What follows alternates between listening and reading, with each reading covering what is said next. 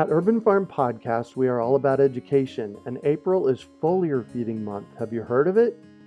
It is a super simple application of spraying liquid organic fertilizer on your trees and garden plants. The leaves, branches, and trunks are incredible at absorbing nutrients. And if your soil isn't great or your pH is off, foliar feeding is a quick and long-lasting fix to get your plants the nutrients they need. Want to learn more?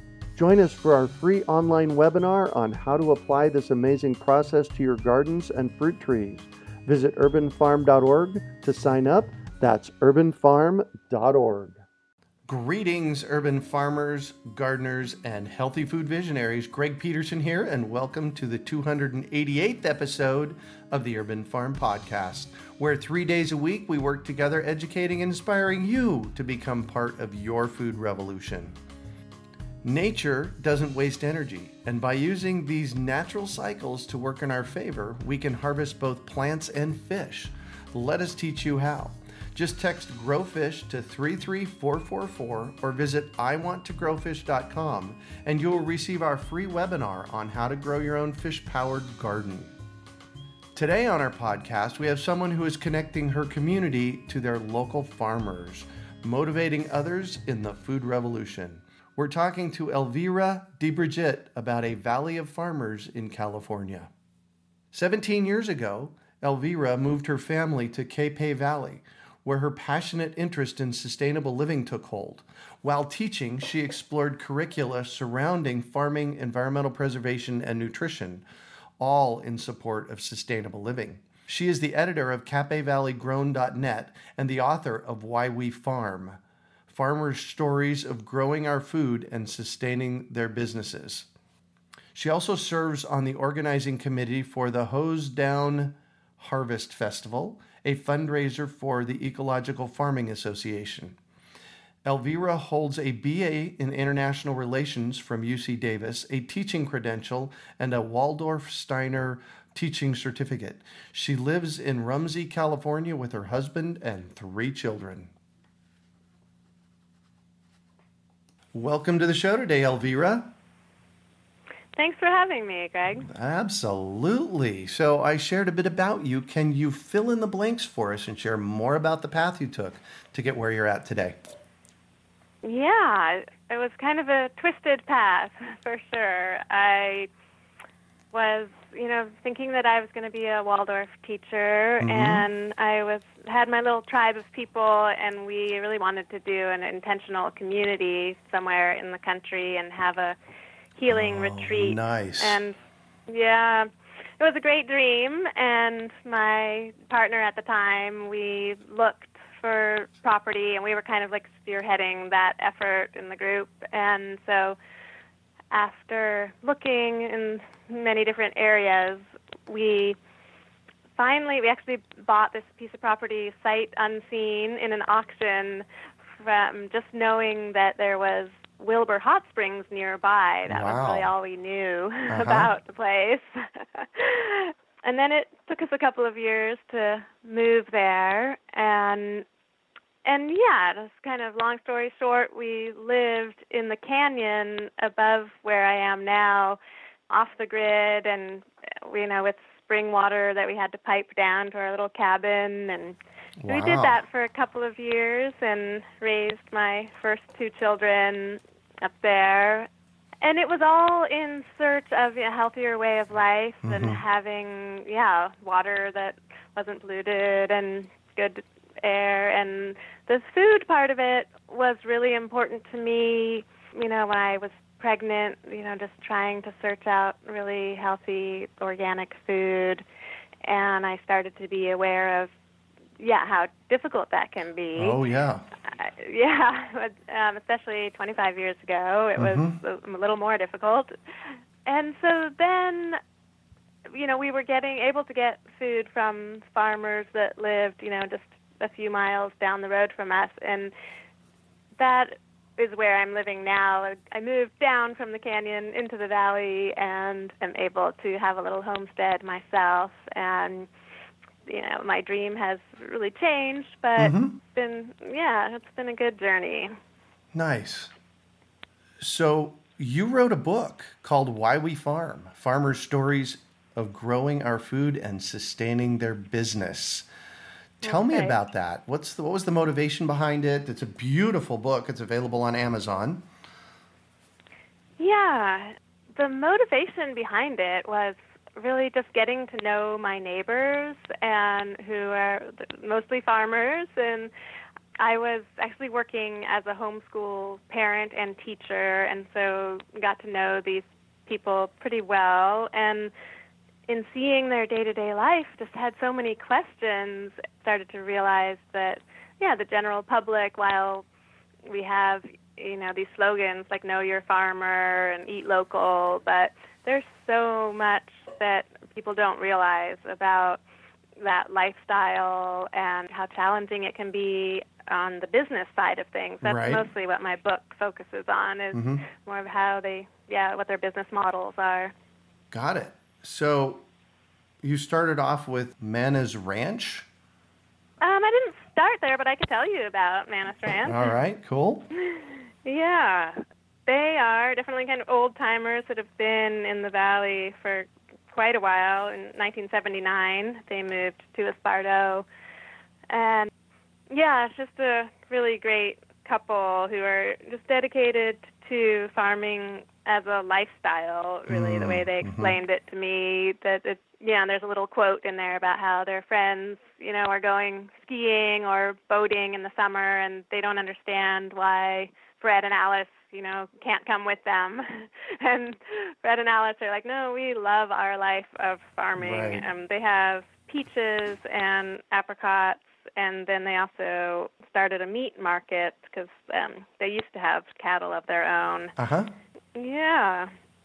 So it's really their lifestyle. Actually, Heidi and I live on the urban farm here in Phoenix. It's right in the middle of the city, so it's nothing rural by any means. And it's a third of an acre. And mostly we like staying here and, working with the chickens and tending our gardens and not going very far away. So it sounds to me like it's really a lifestyle they've chosen.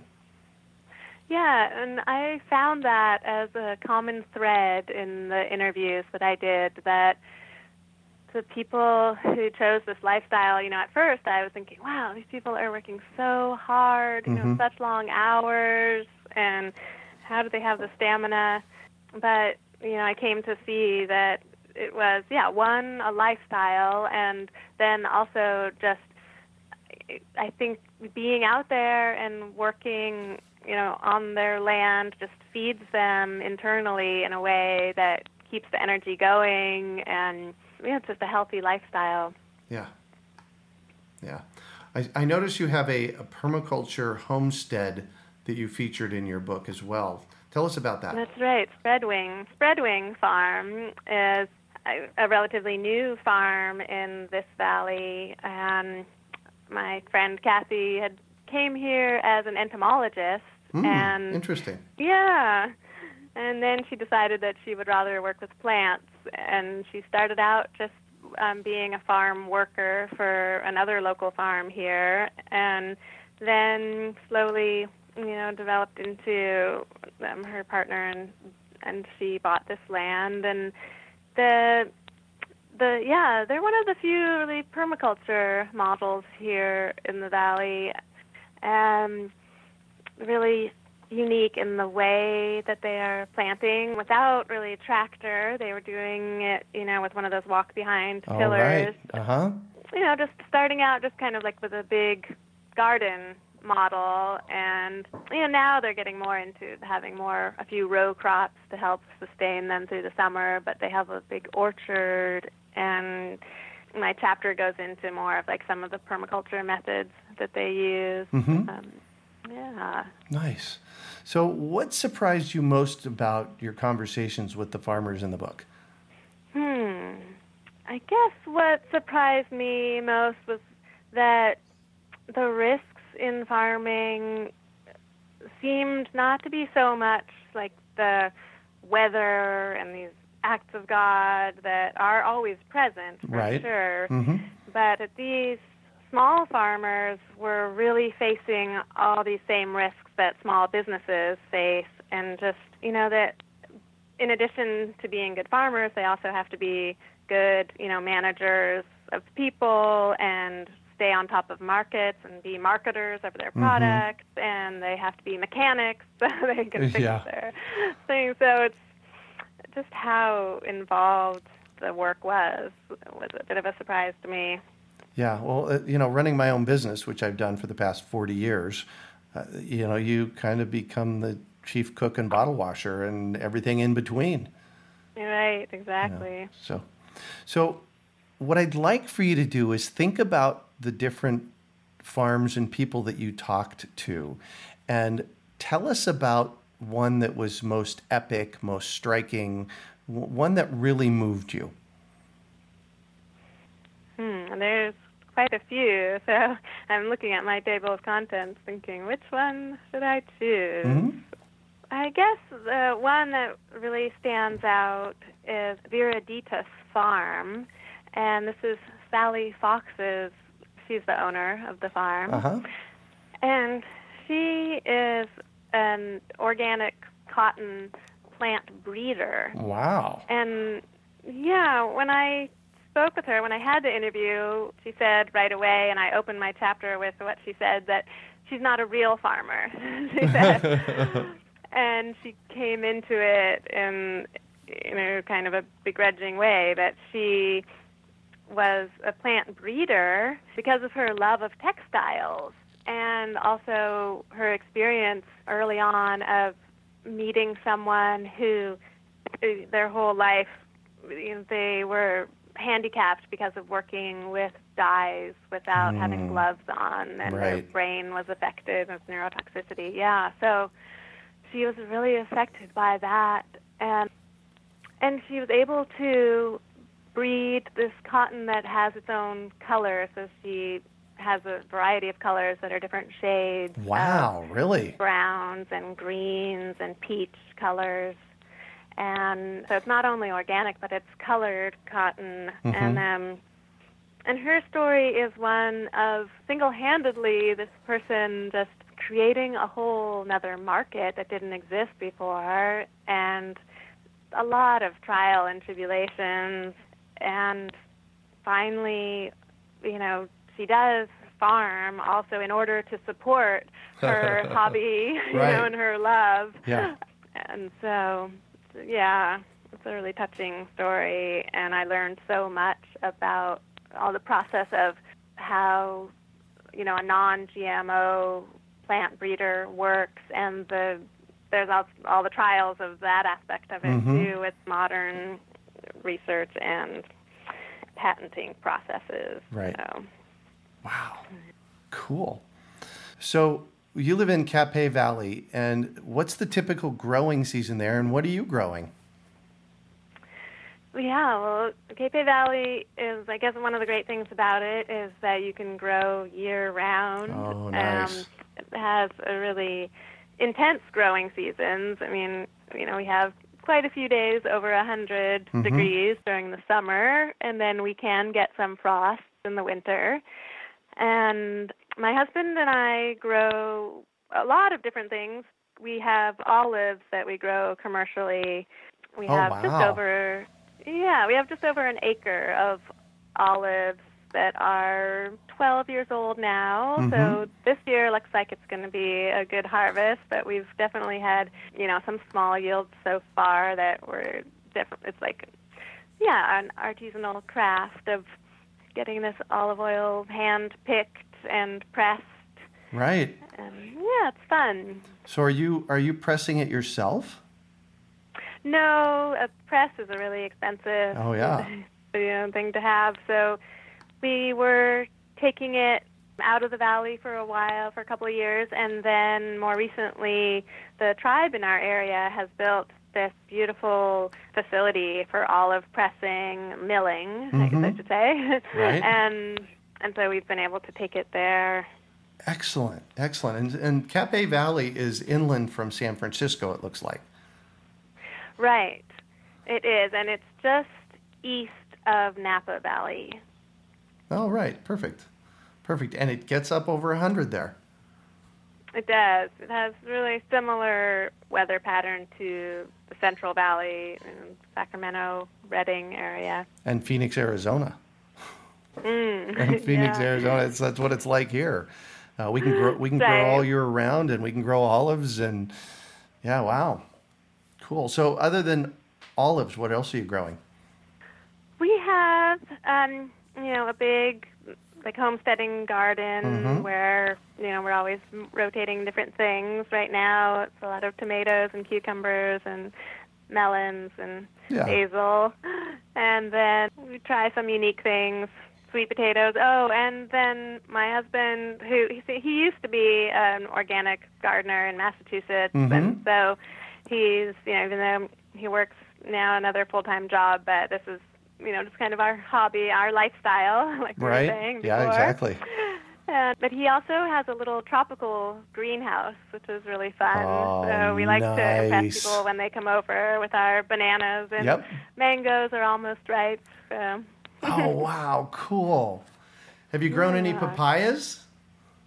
I've tried a few times, and I really want to try again, but I haven't had any luck so far. Yeah, I tried tropicals for the first time 2 years ago here at the Urban Farm, and it freezes sometimes in the winter here, so that takes them out. But it hasn't for the last couple of years, and I have. In fact, I'm looking out the window at it right now. I've got a 14-foot tall papaya. Wow! Tree. That's so exciting. Yeah, out there, and it's probably got 40 papayas on it.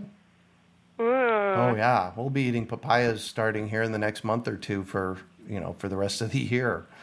Oh, that's great. I haven't, however, gotten any mangoes yet. They're still. Yeah. So that's cool. I call it my mango bush because it's not very big. Yeah, exactly.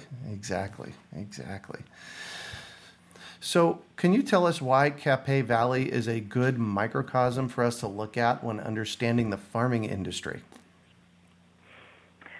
Yeah, and maybe not the farming industry as like the big ag industry, but for understanding small farming, there are a wide variety of models here of farming methods and business models that these farmers are using. So of course. There was a lot to learn here. And it definitely, in this area followed a similar pattern through, the 50s, where there used to be big orchards here and dairy farm, and livestock. And then that all, really went into decline. And then there's been this revitalization since the late 70s. And so it has become like this little microcosm of, what could happen and what is happening in some other areas as well in this country. With,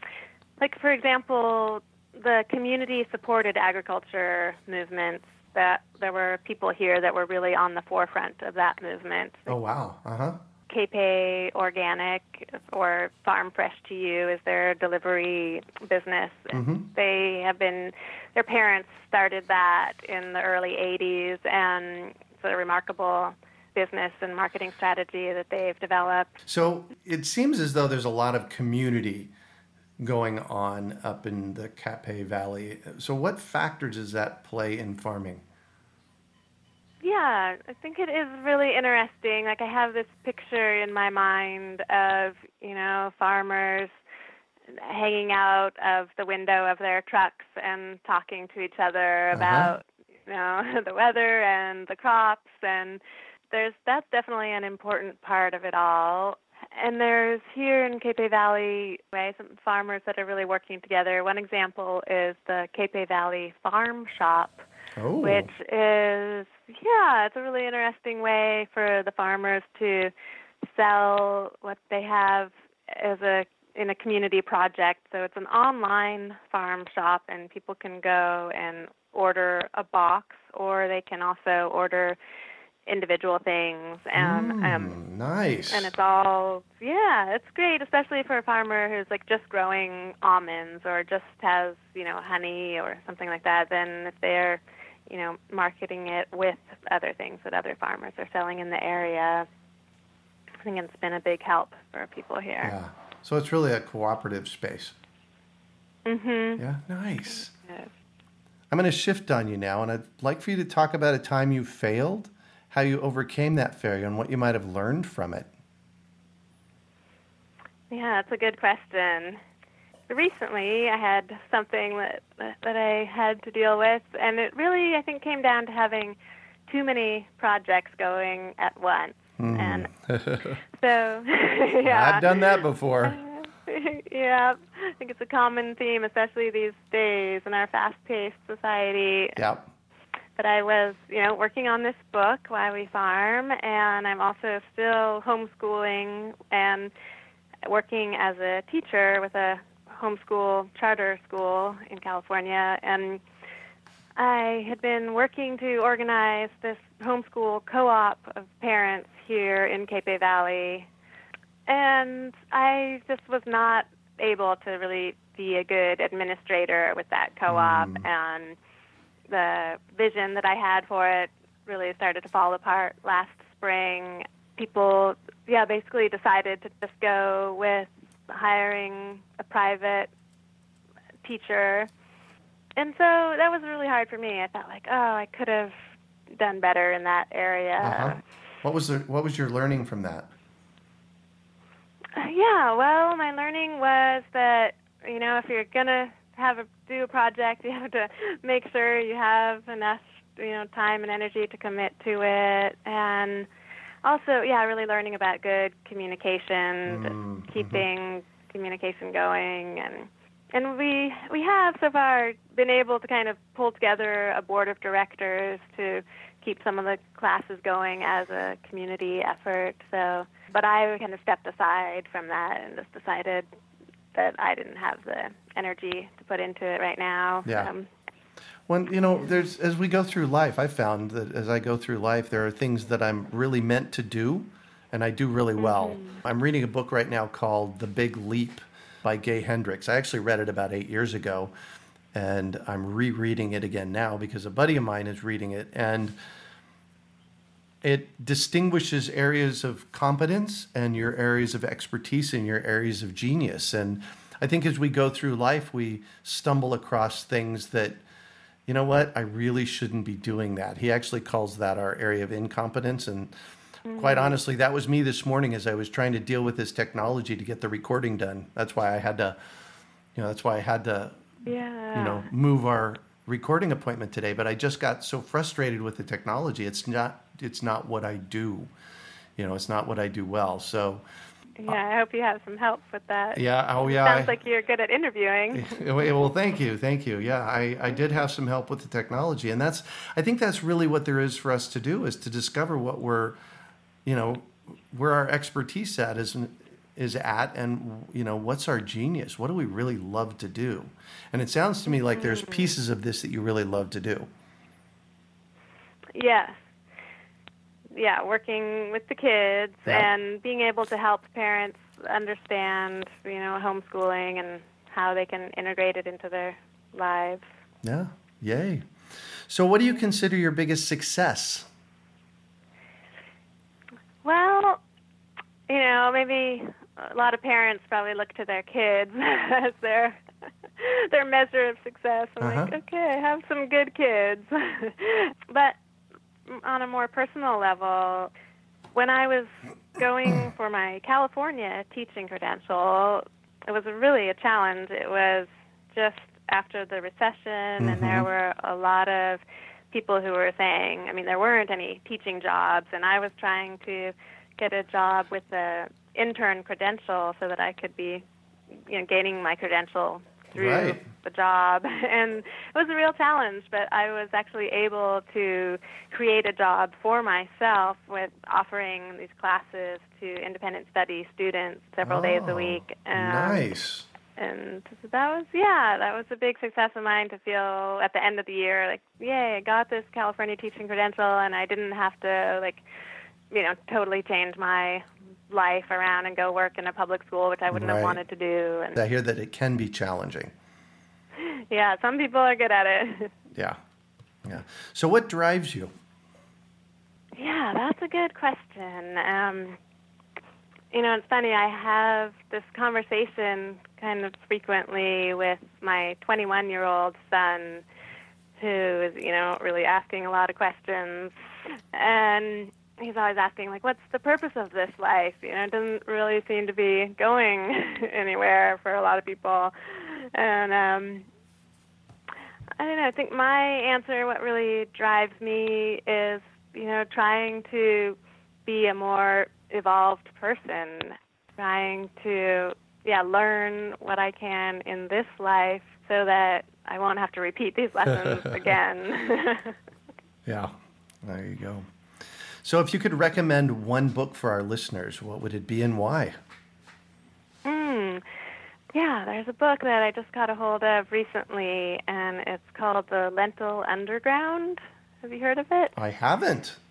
Yeah, it was interesting. When I was doing research for my own book, I found out about this book that really takes a look at a group of farmers in Montana who are, in order to build up their soil and not be dependent on, this big ag model of fertilizers and pesticides, they are growing lentils organically. And it's just a crop that works well there and helps them, like I said, to break out of the mold. And it was a really interesting story.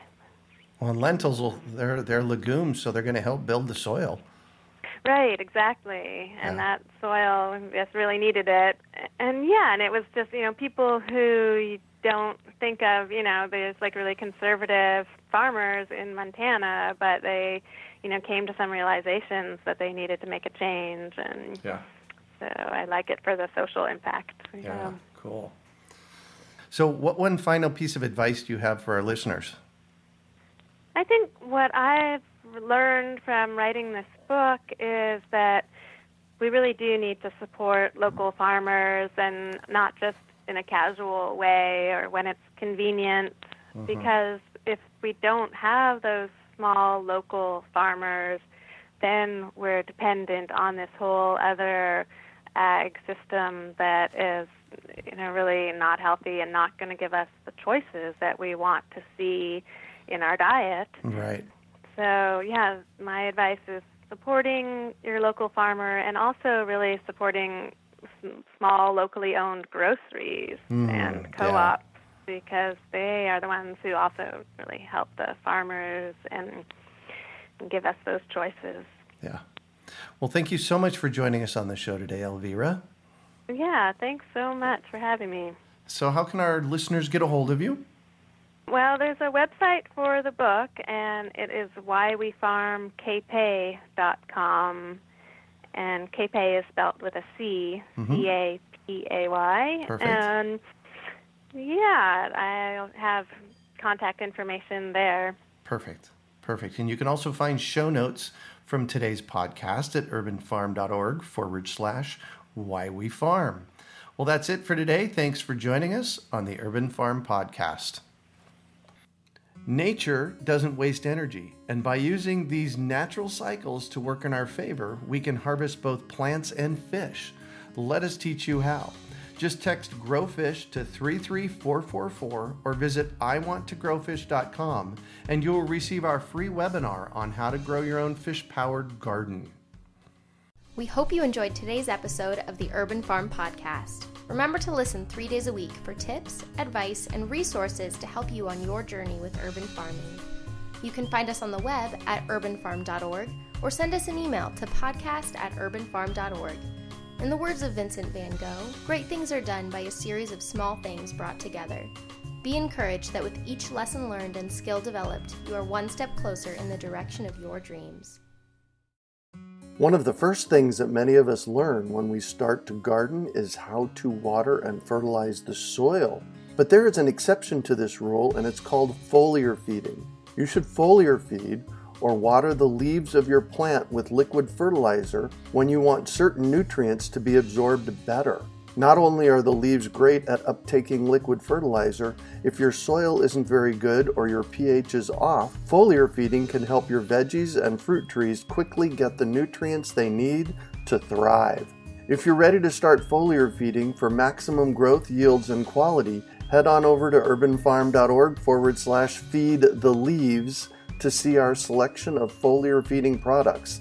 That's urbanfarm.org/feed the leaves.